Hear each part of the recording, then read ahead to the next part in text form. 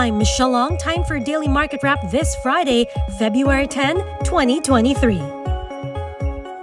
Asian markets under pressure again on Friday amid worries over a higher for longer rate environment and a stubborn global inflation picture.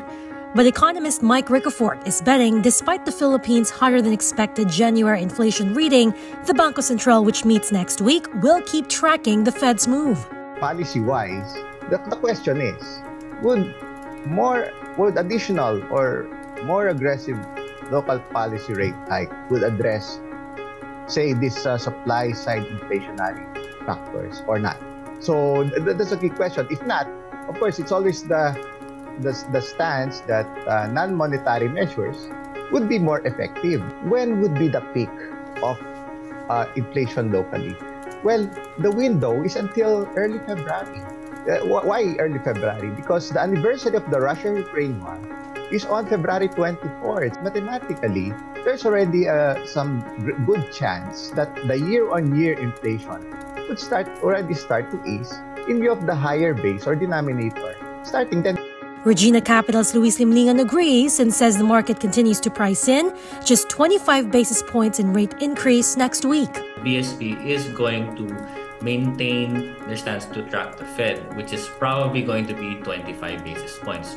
We're not saying that we're not ruling out the possibility that they could increase it to 50 basis points given that inflation climbed to 8.7% in January.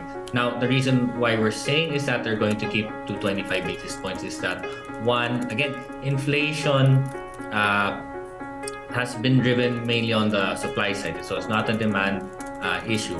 Second, the other concern and why the BSP was more hawkish during the second half of 2022 was that the peso did depreciate substantially. But since it's under control, we think that they're going to maintain. For the day, the PSE index bucked the slide and is up 0.5%, but down for a second week in a row. Investors also digesting MSCI rebalancing news with Ayala-led companies, ACEN and Globe Telecom, set to be removed from the MSCI Global Standard effective end of day February 28th. By some estimates, in all, the Philippines could see net outflow of about $92 million. Meanwhile, PLDT has declined to comment on reports. It and its top executives, including Manny Pangilinan, are facing class action lawsuits in the U.S. over its 48 billion peso budget overrun mess. It says it has not been served the documents yet, and it does not have any information to verify or deny the reports. The plaintiffs are supposedly demanding compensation for damages caused by alleged violations of federal securities law. It accuses PLDT and its officials of misrepresenting and failing to disclose the following adverse facts pertaining to the company's business, operations, and prospects, which were known to defendants or recklessly disregarded by them.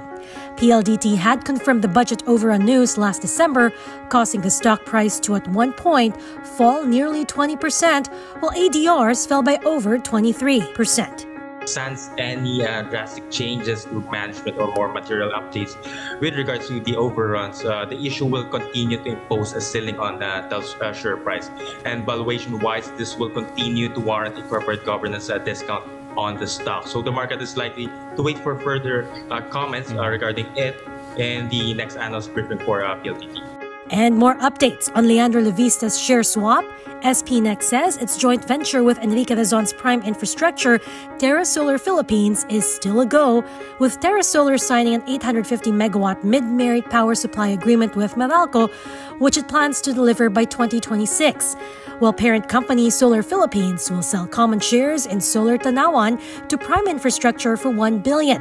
Solar Tanawan has a power supply agreement with Meralco for 50 megawatts.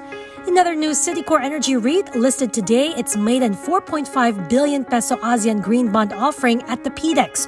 The offer, which carries a 7.0543% coupon rate due 2028, was oversubscribed. Proceeds will be used to acquire properties to grow C-REIT's green asset portfolio, which is expected to increase its land holdings to almost 4 times to 7 million square meters. And finally, Surpass is setting up a subsidiary to cater to clients in Australia, where it can offer products and services to what it describes as 10 times larger than the Philippine market. Surpass started out as a content provider to telco operators and has since pivoted to offer mobile applications, enterprise software solutions and platforms, IT staff augmentation, and blockchain technology. And that is it for today's Market Edge. Don't forget to hit the follow button for the latest market action in the Philippines.